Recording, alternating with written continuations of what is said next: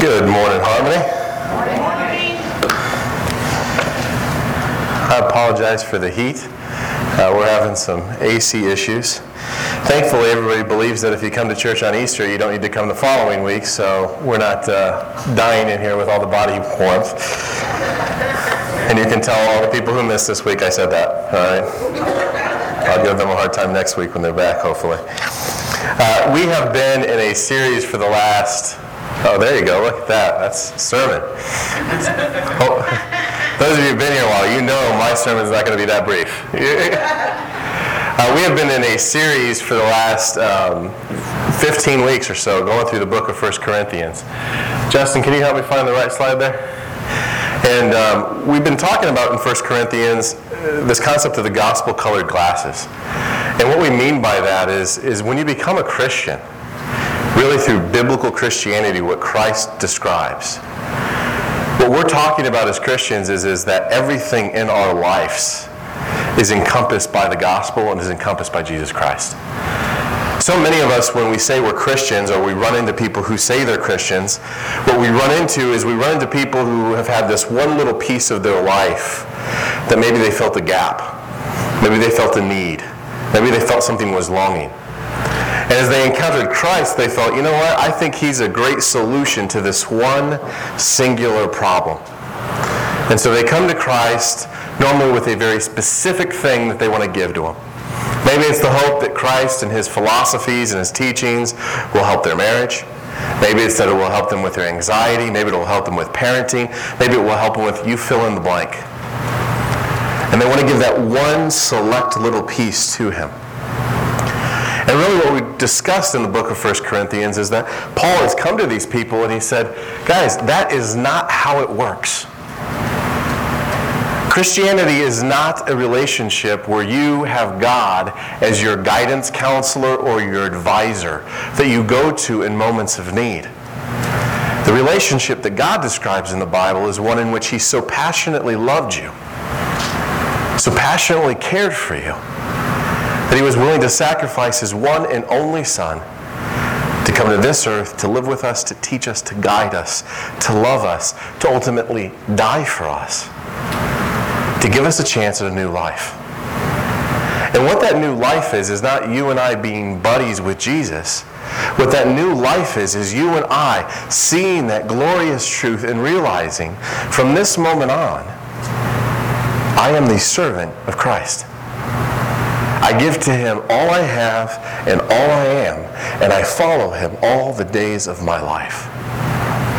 And what that means for us is now as Christians, there's not just this one portion of our lives that's given to him. No, we see everything through the lenses of the gospel. All aspects of our lives are submissive to Christ, his knowledge, his love, and his leadership. That's what real Christianity is about. And so as we looked through the book of 1 Corinthians, there were three themes that just kept popping up. Three things that this church that Paul had planted was struggling with. And those three things were this. They were a divided church.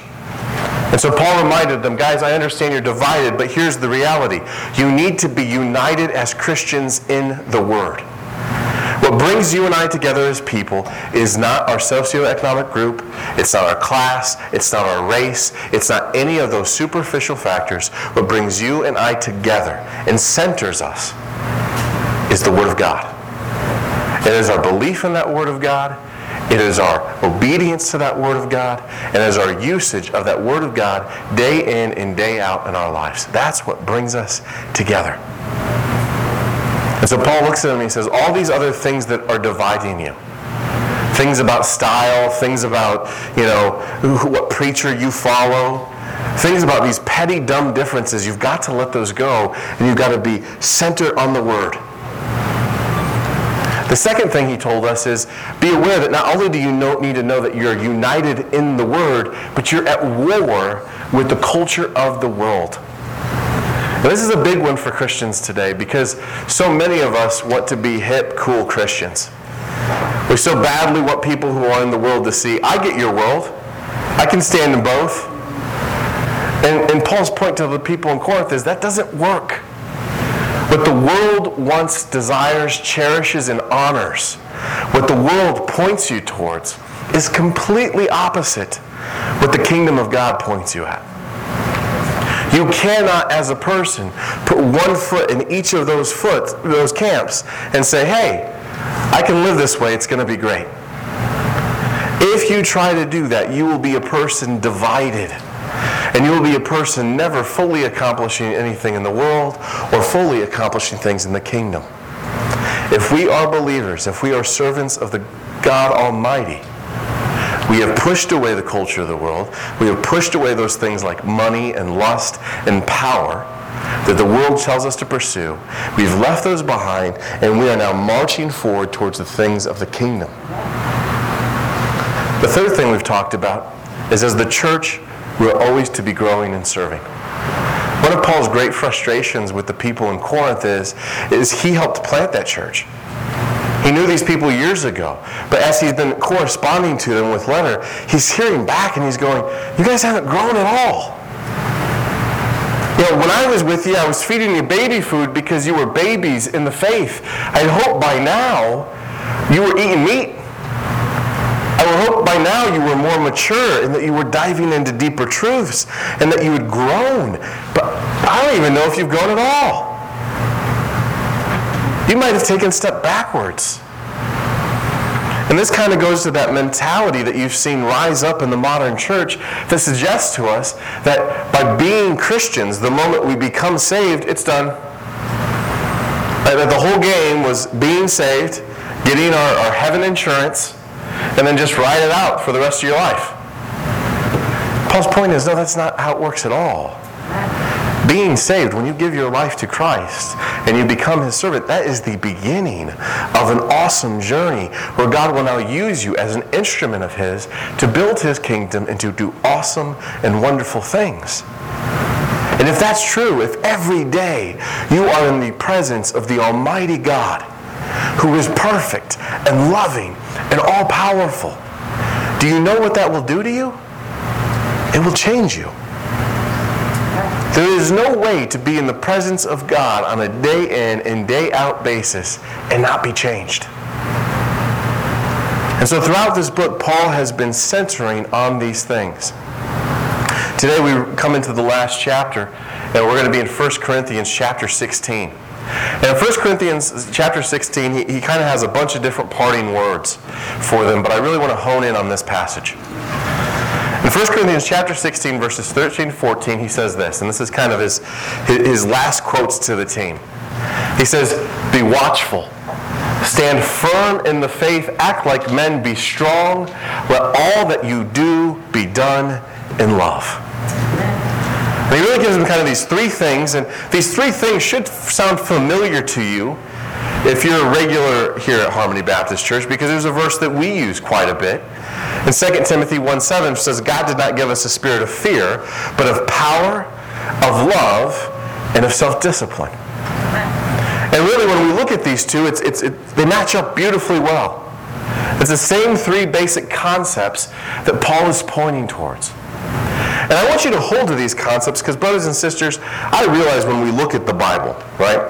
When we look at this massive book, it is possible at times for us to go, I'm confused on what to do. I'm confused on how I apply this directly to the situation that I am currently in. But to be honest with you, brothers and sisters, I think that is more work of our enemy making this feel confusing than the reality of God.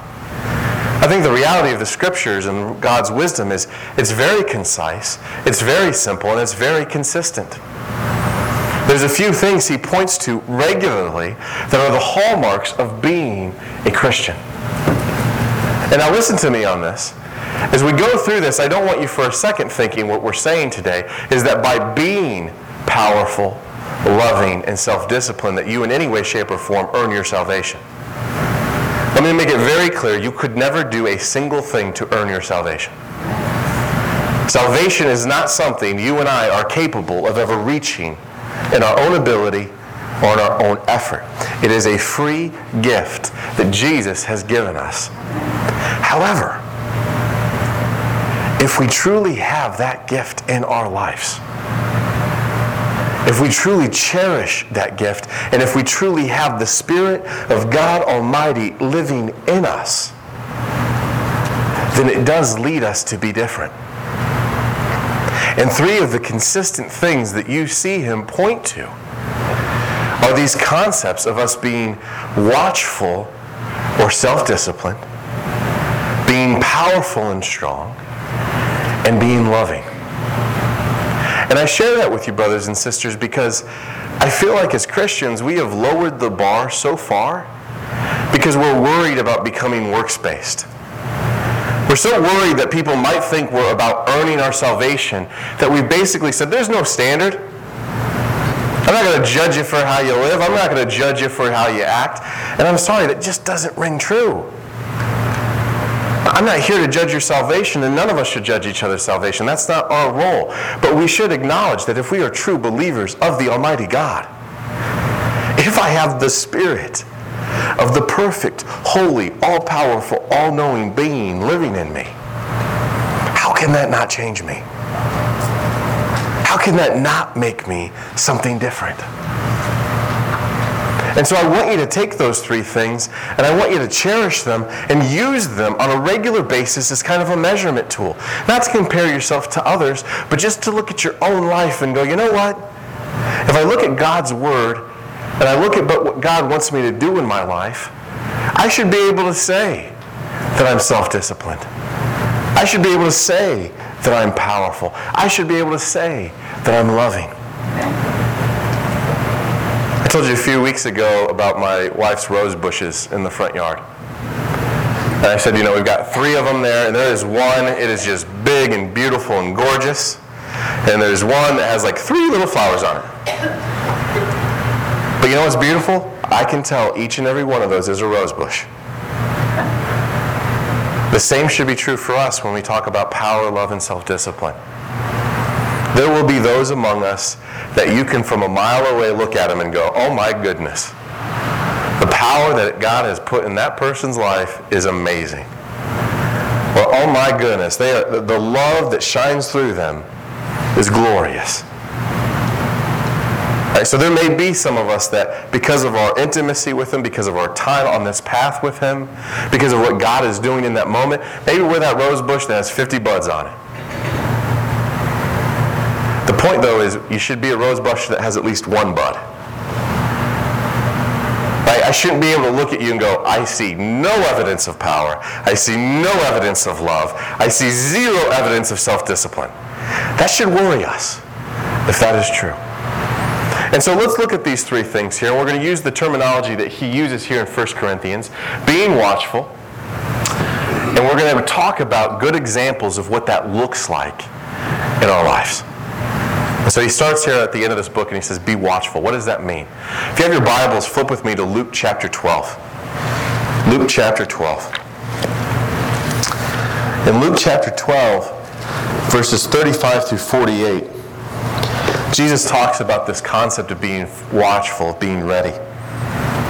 He says, be dressed in readiness and keep your lamps lit. Be like men who are waiting for their master when he returns from the wedding feast, so that they may immediately open the door to him when he comes and knocks. Blessed are those slaves whom the master will find on the alert when he comes.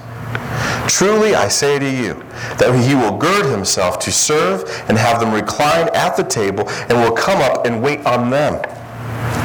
Whether he comes in the 2nd watch or even the 3rd watch and finds them so, blessed are those slaves. But be sure of this, that if the head of the house had known at what hour the thief was coming, he would not have allowed his house to be broken into. You too be ready, for the Son of Man is coming in an hour that you do not expect. Peter said, Lord, are you addressing this parable to us or to everyone else as well? And the Lord said, who then is the faithful and sensible steward, whom his master will put in charge of his servants, to give them their rations at the proper time? Blessed is that slave whom his master finds so doing when he comes. Truly I say to you that he will put him in charge of all his possessions. But if that slave says in his heart, my master will be a long time in coming, and begins to beat the slaves, both men and women, and to eat and drink and get drunk, the master of that slave will come on a day when he does not expect him, and an hour that he does not know. And he will cut him in pieces and assign him a place with the unbelievers. And that slave who knew his master's will and did not get ready or act in accordance with his will receive many lashes. But the one who did not know it and committed deeds worthy of a flogging will receive but a few. From everyone who has been given much, much will be required, and to whom they entrusted much of him, they will also ask the more. And so Jesus, with this parable of being watchful, what he's saying is you don't know when your master returns. But let's serve in such a way that when he does, he will come back to see us doing the right things. He will come back and he will see us acting in the way that we have been taught, doing the activities we were requested to do, behaving in the right ways. See, the point, brothers and sisters, that he's making here is if you and I are not constantly on guard, constantly being aware of the circumstances around us, we will find ourselves pulled away from those things that God wants us to do. It is only with great intention and purpose in our lives and awareness that we keep on task. Brothers and sisters, I always encourage you guys, do not be people who go with the flow. You know that statement, just go with the flow. Right? Just go with the flow. And I get what it normally means is like, stop stressing out. As Christians, that's a great thing. We should not be people who are stressed because we actually should have an amazing amount of peace knowing that all the biggest things the Father's taking care of for us. But when I say don't go with the flow, that means don't be people who Monday through Friday just go wherever the world pulls you. Because the world that you and I live in will never, ever pull you to the throne of God. It will always pull you away. And if you don't believe me, just look at how the world has changed in your own lifetime. Think of some of the things that are like popular television and music today. And imagine if we would take those things and put them back on the radio or TV in the 50s. You think the Victoria's Secret fashion show that's on CBS would have ever been aired in the 50s? On regular television? Do you know what that would have been treated like? Do you know how people would have responded to that? Today it was like, yeah, it's television. No biggie. Everywhere we look, we see culture has continually pulled us. And guess what? It never stops. It never stops. As soon as one thing becomes acceptable, culture doesn't go, okay, great, we got them to here, we're good. It goes, okay, well, how do we keep pushing the limit? How do we keep pushing the limit? How do we keep pushing the limit? And the beauty of our enemy is he knows if he does it slowly, you and I almost don't notice. We almost don't notice. I can attest to this with weight gain. Like, I guarantee you, if the results of weight gain were more drastic based on what you did the previous day, you'd probably see healthier people. Like, if you just spent one day working out and you woke up the next day and had a six-pack, you'd probably be like, I'm going to keep working out. This is awesome. And vice versa, if one day you went to McDonald's and ate the double quarter pounder with cheese with the supersized fries and woke up 50 pounds heavier, you'd go, I'm not doing that again. But is that how it works?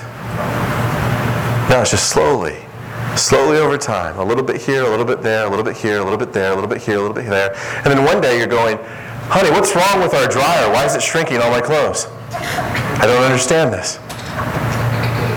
It snuck up on you. And that's what Christ is saying here. If you and I don't remember that we live behind enemy lines, that we live in a culture that glorifies sin and has no desire for us to ever worship God, then we will slowly and surely see ourselves pulled away from those things that God has asked us to do and do things that are despicable in His eyes. So be on guard. Be watchful. Pay attention.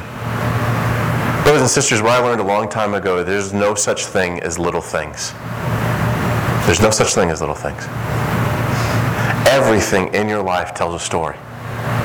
Everything in your life reflects your values.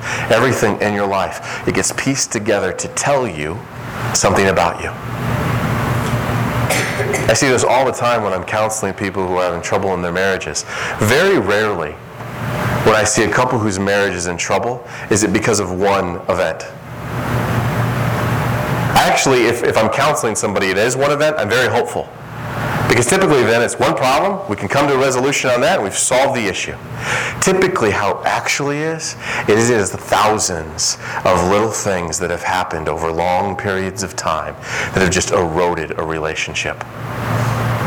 And what's happened is somehow it became the culture of these two people that every time one of these little things would arise, instead of them lovingly solving it, they would just let it stay.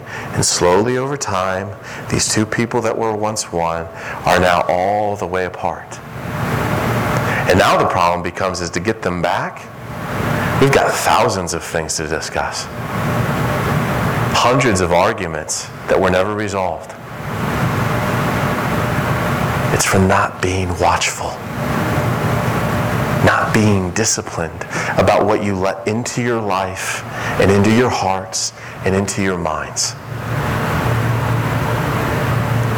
Christ says, even though you don't know when he returns, don't act like the point is just to behave when he shows up.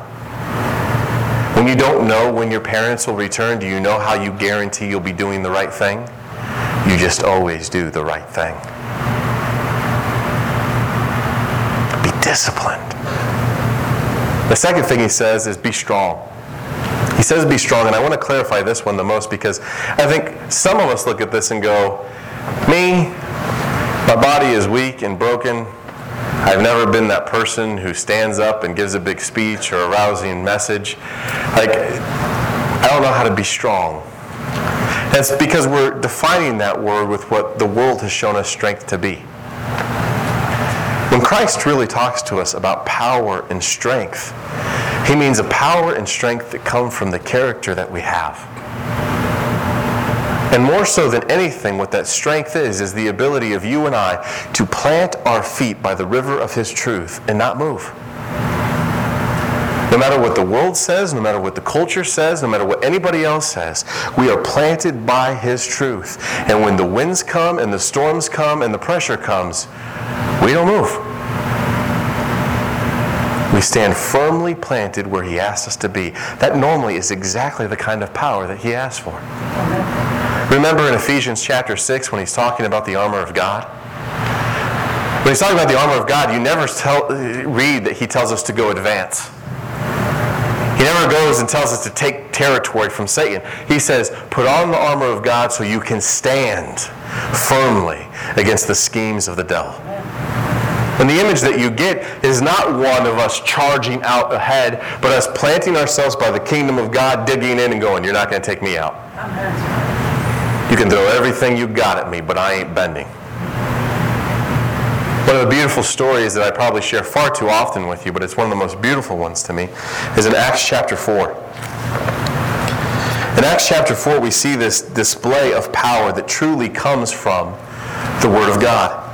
It comes from the Spirit of God being in these disciples' hearts. And in Acts chapter 4:13, we catch up with Peter and John, the disciples. And we catch up with them at a time that's very important to remember where these guys just have been. But Peter and John were not always brave and courageous. Remember when they came to arrest Christ, what these men did. They ran, they hid, they denied knowing him. But we've already seen them in moments where their lives were potentially on the line and they turned tail and ran. But now that the Spirit of God is in them, we see that these men are becoming something different. We see that there is a new power in their lives. And look what happens.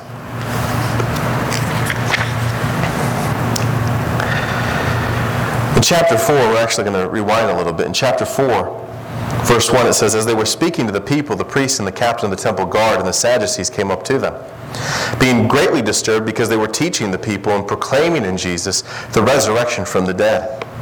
And they had laid their hands on them and put them in jail until the next day, for it was already evening. But many of those who had heard their message believed, and the number of men came to be about 5,000. On the next day, the rulers and elders and scribes were gathered together in Jerusalem.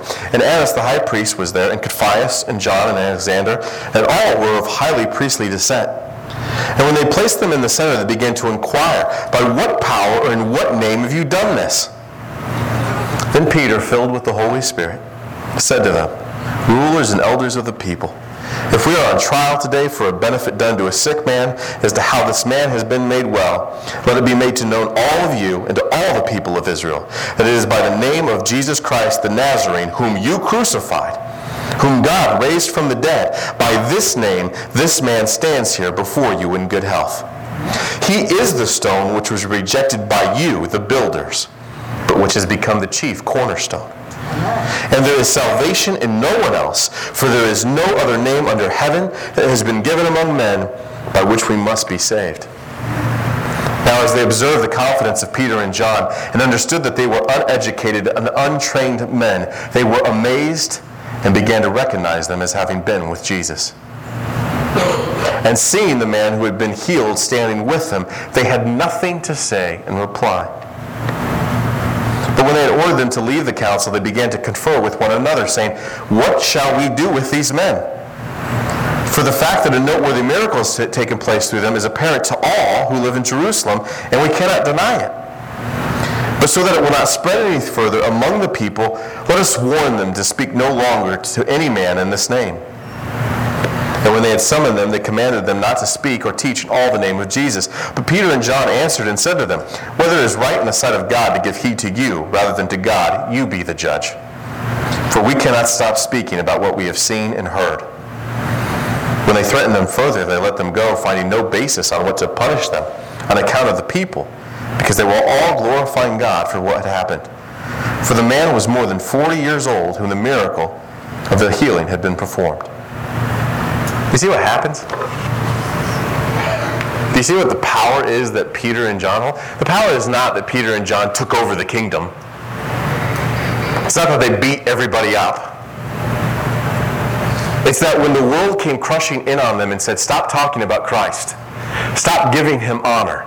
Stop glorifying his name, or we will punish you." Peter and John go for it. You cannot silence me. You want me to stand here and obey you over God? No.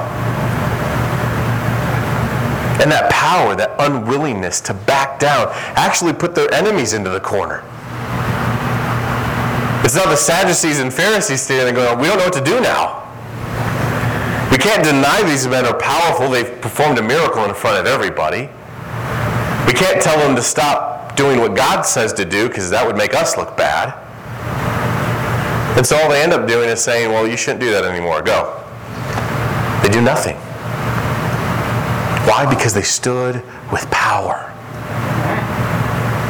And what I want you to see about that is that's the kind of power that each and every one of us should have. It's not that you can beat people up. It's not that you overthrow kingdoms. It's not that you speak in front of everybody. It's that you know what God wants you to do and no one can shake you from that. You hold firm to that. One last one. He tells us to love. And brothers and sisters, the reality of Christianity is it is very simple.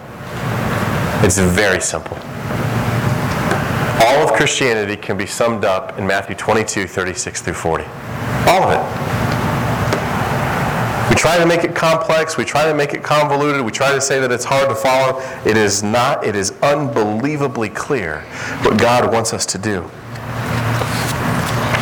In Matthew 22:36 through 40, they come to Jesus, the Pharisees and Sadducees, and they're trying to trick him.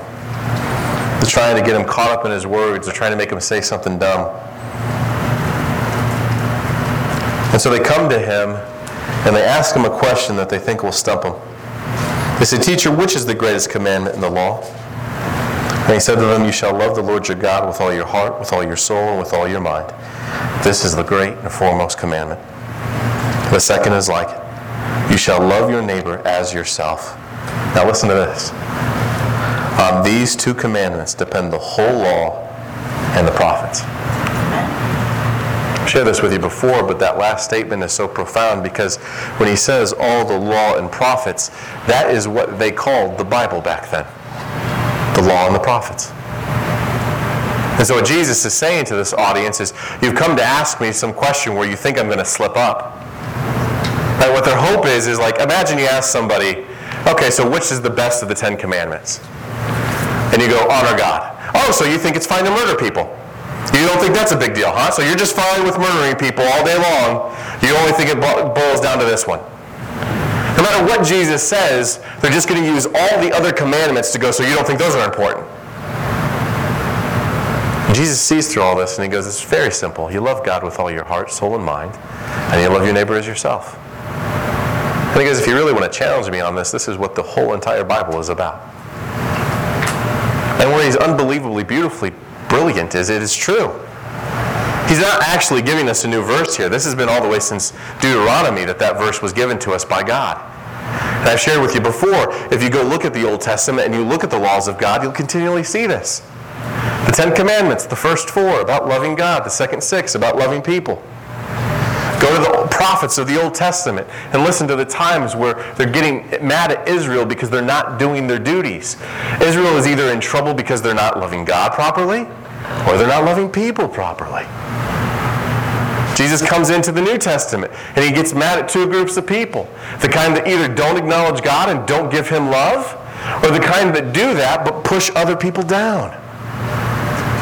It's not that hard. You love God, you love people. When I say it's not that hard, what I mean it's not that hard to understand. It's just hard to do. Because ultimately what love is the joyful sacrifice for the benefit of someone else. That's what love is. And so brothers and sisters, as we put a bow on 1 Corinthians, I think if there's anything I would want you to take, it's that you take that measurement with you. And that you realize that you have the Spirit of God Almighty living in you. Amen. The King of the universe, the one that spoke everything into existence, the one that has always been and always will be, lives in you. And what he says is he has put his Spirit there. And it is not a spirit of timidity. It's not a spirit of fear. It's a spirit of power, of love, and of self-discipline. And what that means, brothers and sisters, what that means is those 3 things should be displayed in us.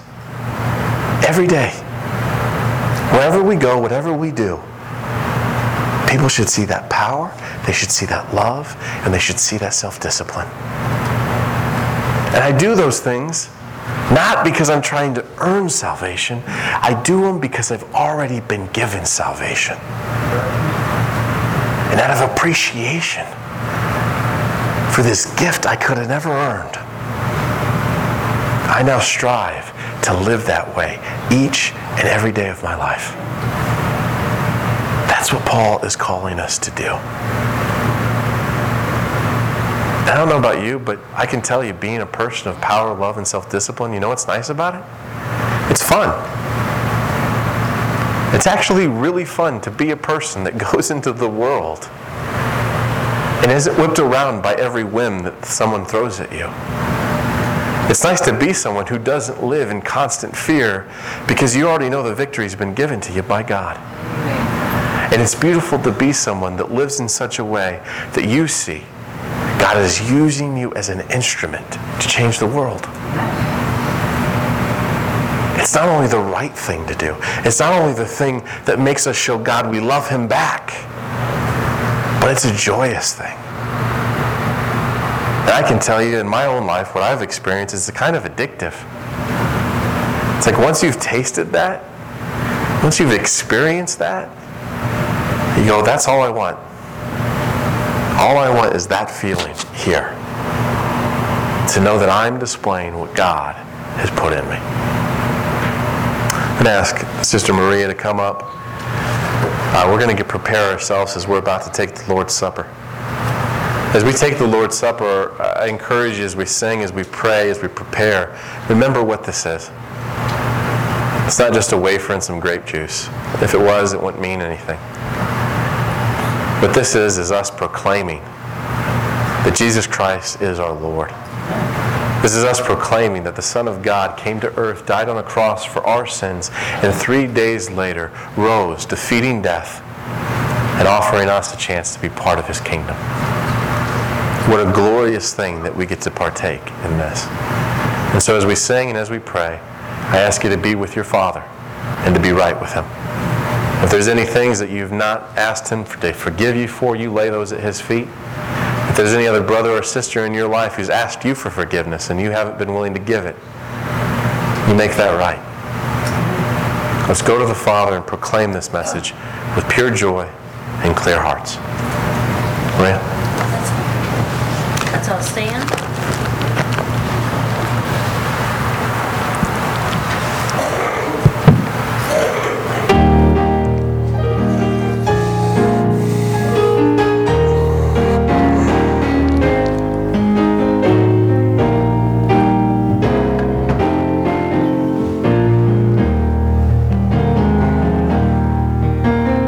Shackled by a heavy burden, 'neath the load of guilt and shame. Then the hand of Jesus touched me.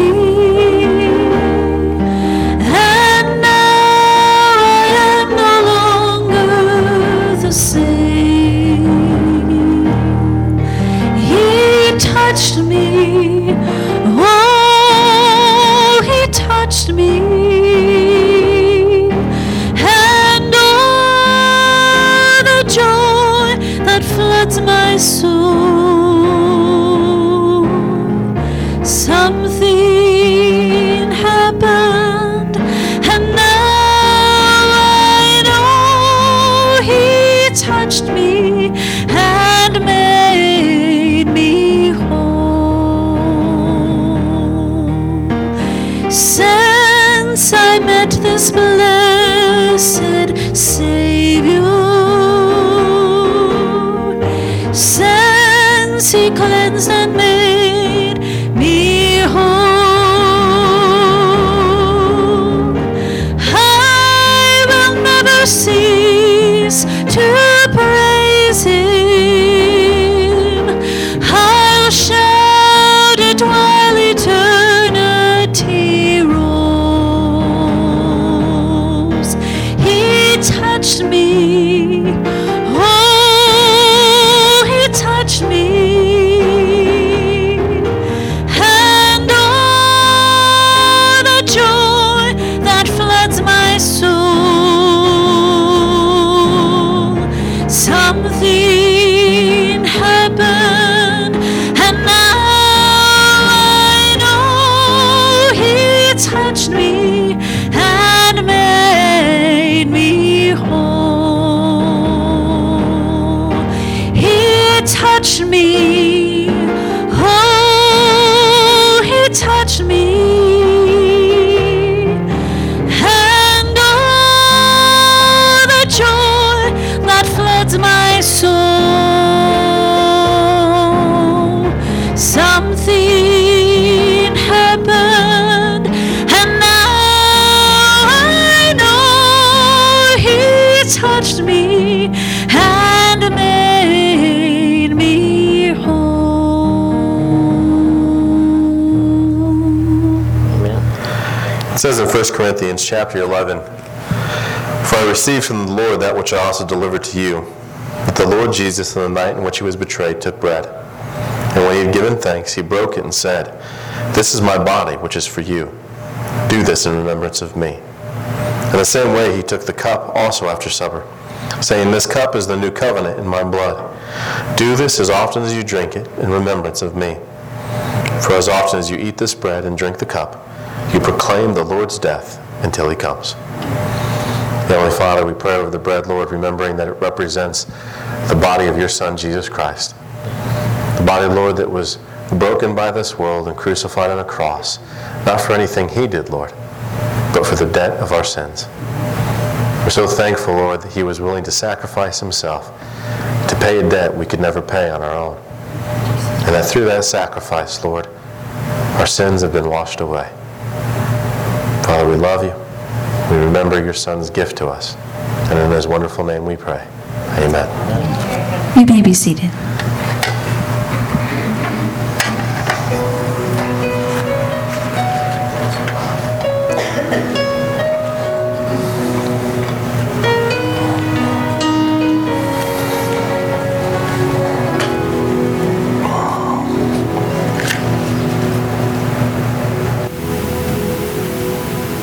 This is my body given for you. This is the cup that holds the blood of a new covenant. This is forgiveness, simple and true. This is the way that I have made for you. Before you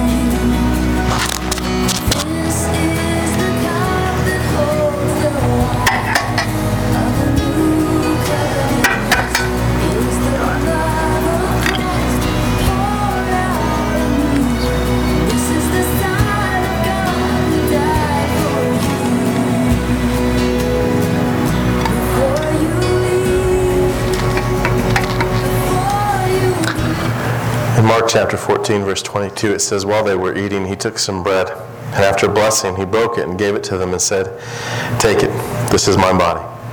As a family, let us eat.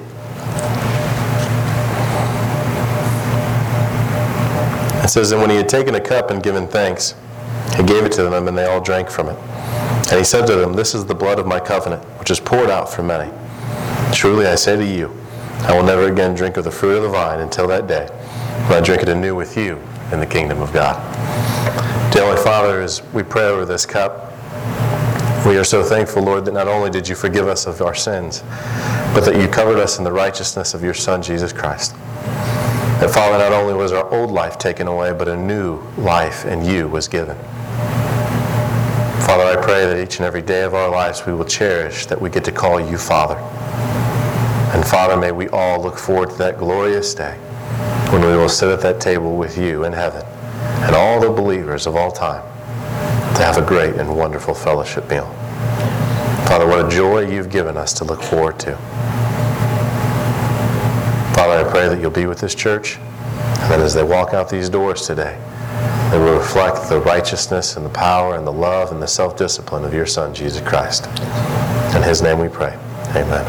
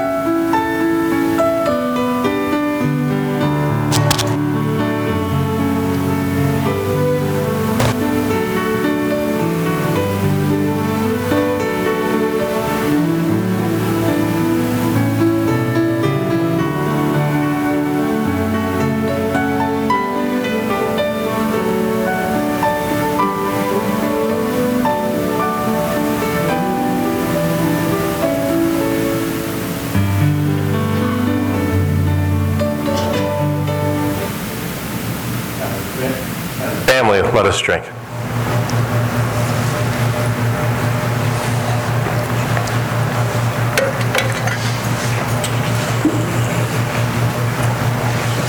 It tells us in the New Testament that after they had eaten the meal, they sang a hymn together. And so as we close the day, we'll close with a chorus. And as always, after we leave, I wish you that you guys have a great week, that you remember that you carry with you that spirit of power, love, and self-discipline. And don't forget you have a mission. And that is to go out in this world and to make disciples that love God, that love people, and follow Jesus. Amen. It's always a blessing to worship with you. Bria? Let's all stand. I'm so glad I'm a part of the family of God. I've been washed in the fountain, cleansed by His blood, joined heirs with Jesus as we travel this sod. For I'm part of the family of God. Everybody have a great week. I love you, and we'll see you next Sunday.